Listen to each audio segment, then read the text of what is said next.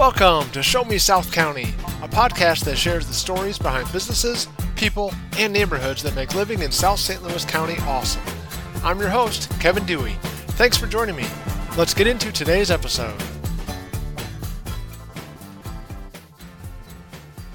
Well, hey, I'm excited today to welcome our guest, Patrick Ahern. He's the owner and operator of Cellar House, your neighborhood place for great food and drink. Patrick, thanks so much for joining us, man. Why don't you kind of kick things off and let us know a little bit about you?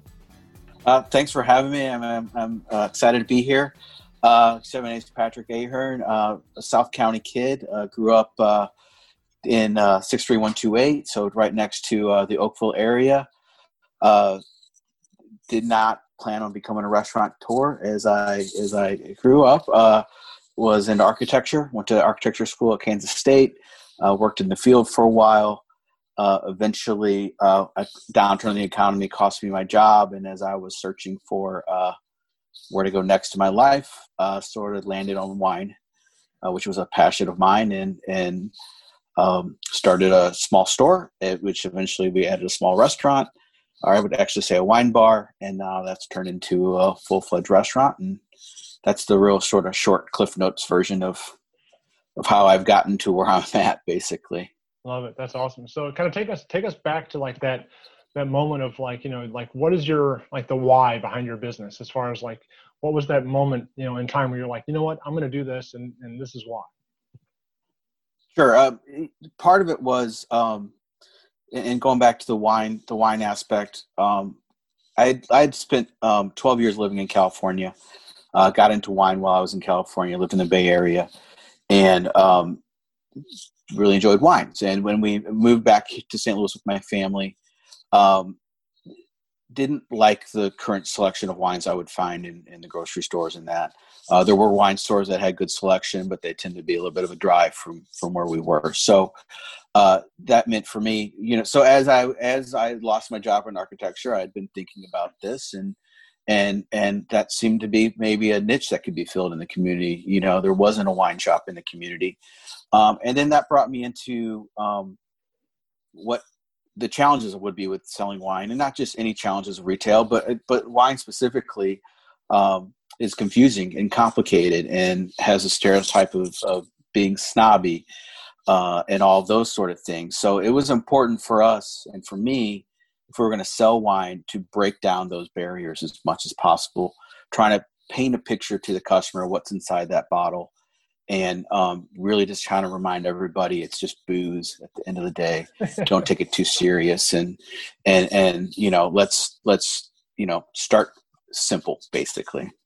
Awesome. Yeah, that's cool. That was going to be one of my questions was, you know, like wine could be like, it can be intimidating, like an intimidating topic, especially if you're, you know, going to a wine bar.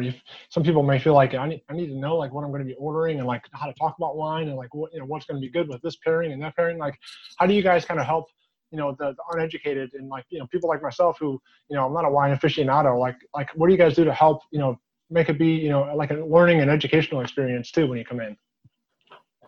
Sure. So I think you try to break it down in simple terms. You try to get an idea of what an individual likes, whether it's fruity, sweet, or dry, and those sort of aspects. And you try to fit them into those bottles. In the restaurant, it's similar, but we may work with what they're going to have for dinner and try to find a good pairing. Ultimately, I believe you can drink whatever you want to drink and eat whatever you want to eat. And if you like those two things, you're going to be happy. But you can't elevate the experience if you find the right pairing. So we try to look at it that way. You really have to rely on getting good clues from your guests or your customers to try to figure out what that best fit is for them. And that can be challenging because everyone's palate's different, and what you think might be sweet, I may not think is sweet, and vice versa. Or we find a lot of times fruity is sweet to people, where in other people fruity is fruity, and sweet is a whole different aspect. So there's challenges there in trying to break those things down, and trying to understand what your palate is telling you versus what my palate is telling me. Sure. So what is like the most popular wine that you guys serve right now? Right now, you know, things have changed. I'd say because of the season, we're selling a lot of reds. Okay. So you see a lot of Cabernet. You'll see some Zinfandel sold. We typically do sell a lot of Chardonnay, though. That's always been a big part. We used to sell a lot more Moscato than we sell now. That was for a long time one of our biggest categories, but that has really slowed down since the move to our new location. I don't know why. I don't know if it's because of the move. I don't know if it's just because people's palates have changed, but that we have noticed that. That's interesting. So where do you guys source your wines from? Is it, all across, the United States and, in the world, or is it local? Like kind of a little bit of both? Like where do you guys get all your wine from? We're pretty worldly. So, so we like to get it from everywhere. We like to try to represent as many different places as we can. We do that in the restaurant, and we did that in the store as well, where it was really important to try to take the world view of wine, and show people what wine is like from different places. And try to find a wine for every palate as well. You need sweet wines and dry wines and fruity wines and earthy wines and all of those things in between to sort of hopefully make sure that anybody that walks in has an option that they'll like. Sure. Yeah, that's great. And so, I guess when you guys made the transition from originally just being, a wine shop, to the restaurant, now it seems like, the restaurant is kind of, the main focus of the business. Can people still come in and buy bottles of wine from you guys? Is that still an offer that you guys have? Yeah, so we still sell retail. We still sell bottles. The same thing. What we tell people is we do the same thing we were doing previously, just in a different sort of package. Gotcha. So anything that's on our list now, we can sell retail. Same applies with spirits that we carry. The same applies with beer that we carry. And then we can take special orders for guests too, in case we aren't stocking something that they would like. Gotcha. All right. So to focus on the restaurant side of things now, like what, give us an example of some of your most popular menu items right now that people just come in and love. Lately, the shrimp and grits has been a big hit. That's been very popular. Our baked goat cheese is another real popular item. We occasionally joke we should rename the restaurant Slider House because we sell a lot of sliders. Nice. So whether it's our tuna sliders or beef sliders or chicken sliders now, they do very well. Whenever scallops are on the menu, they sell very well. So we've seen a lot of those items selling well. We also rotate our menu quite a bit. So, okay. And anything can go. We aren't married to any one item. I think the only item that's ever not changed in a long time is the tuna sliders. So maybe we're married to one item, but really for the most part, we're all for looking for new things for our guests to experience. It keeps things new for the chef as well. And he's doing an amazing job for us. And it kind of keeps the restaurant fresh all the time. Yeah, that's awesome. So, I know, there's awful statistics out there for restaurants as far as like, locally owned, brand new startup restaurants, as far as, how many of them make it past the 5-year mark. Was that ever a concern of yours? And did you guys ever go through a period where you're like, man, we may not make it? And if you did, like, what did you do to kind of battle through that and to persevere and get through it? Because you guys have been going for 10 years now? I've been open for 10 years. We had the store for 5 years. Okay. And then it was about another 5 years for the restaurant. And now we've moved to our new spot. At the end of the day, I really think it's the food that makes the difference. We would joke food cures all. I don't know if that's really true, but it sure can go a long way to making things better. Because there's a lot of areas to fail in a restaurant. Sure. You can fail with the food. You can fail with service. Just if the decor is not good, if it's not clean enough. I mean, there's a lot of areas and room for failure. But ultimately, you can maybe not have the best service, but you can have great food.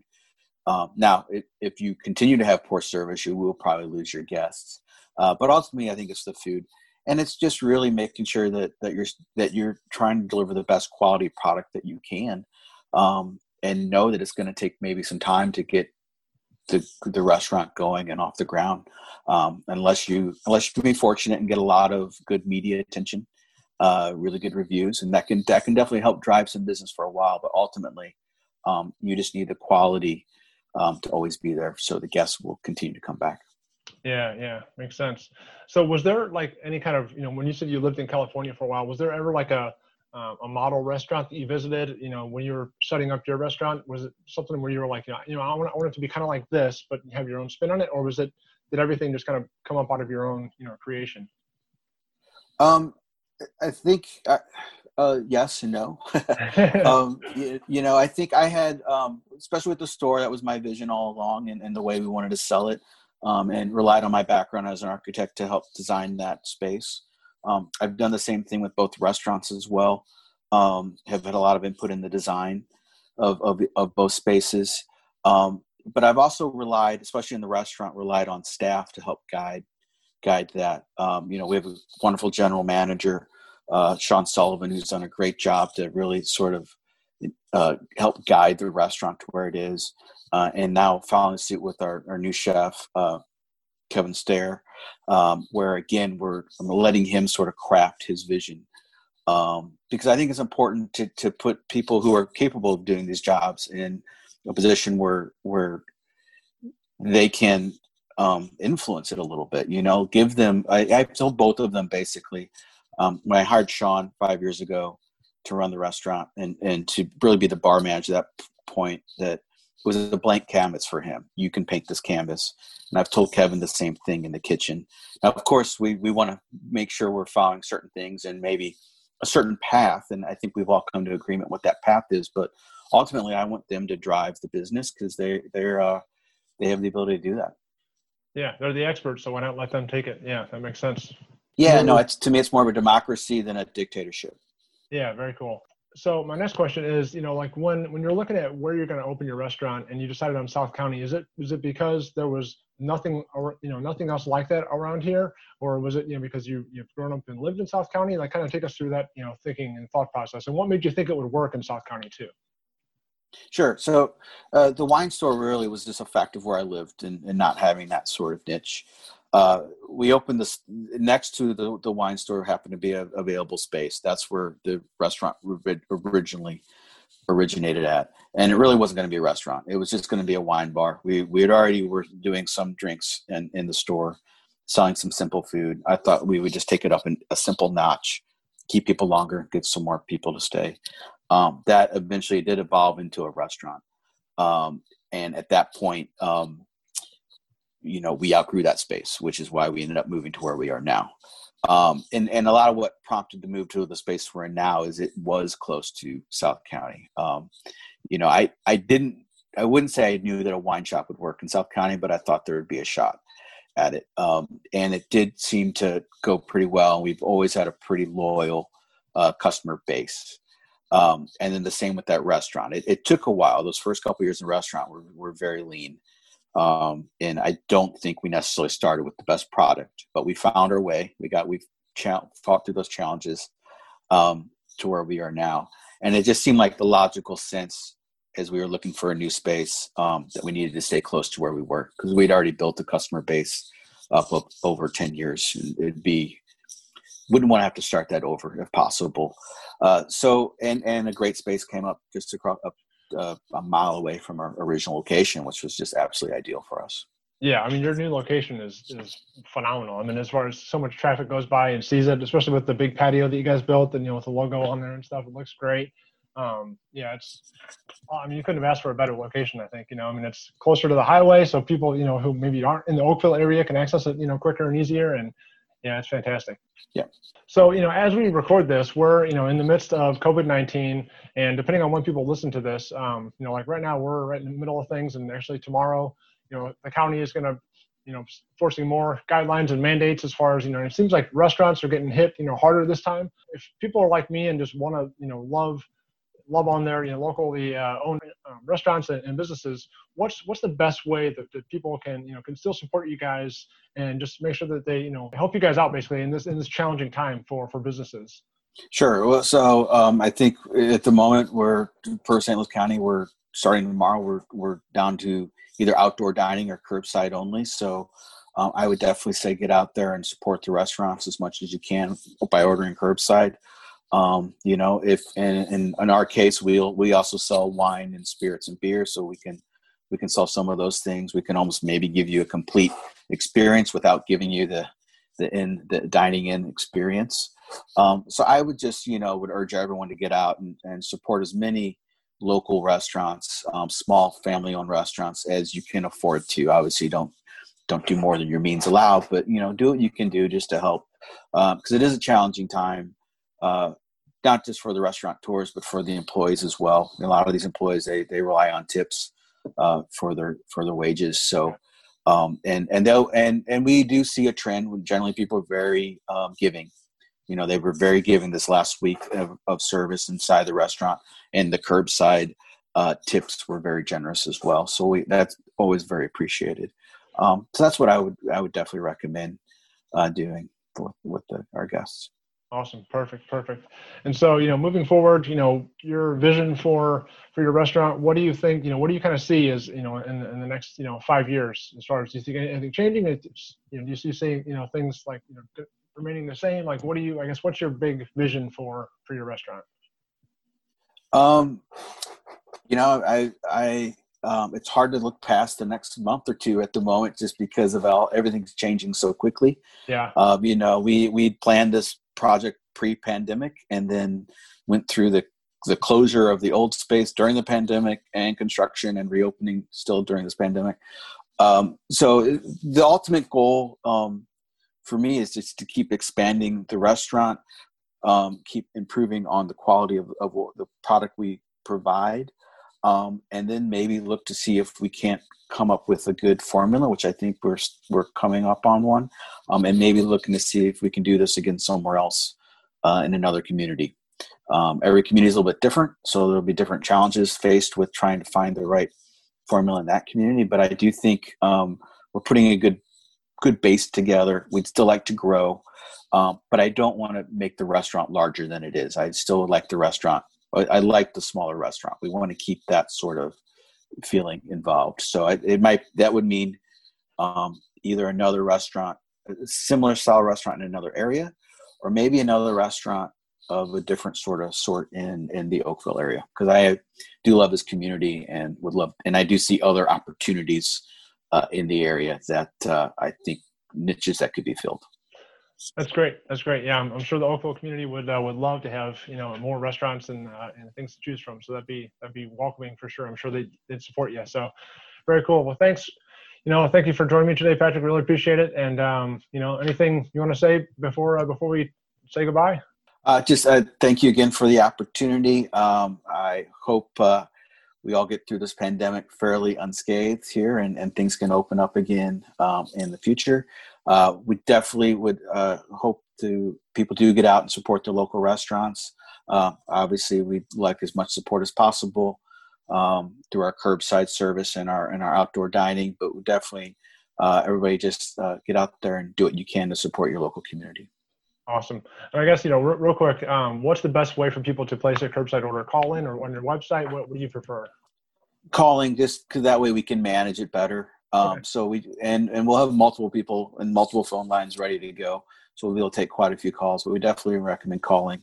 And that number is 314-846-5100. And then if you go to our website, cellarhousestl.com, you can see our menu. And including the packaged beer, wine, and spirits as well will be on that website. Perfect. Awesome. Now I'll make sure I'll link everything up in the show notes of the episode. So perfect, man. Thanks so much for your time. Really appreciate it. And good luck through the COVID and through everything else. I'm sure you guys are going to do some more great things in the community. Thanks so much for being a part of South County. Thank you for having me.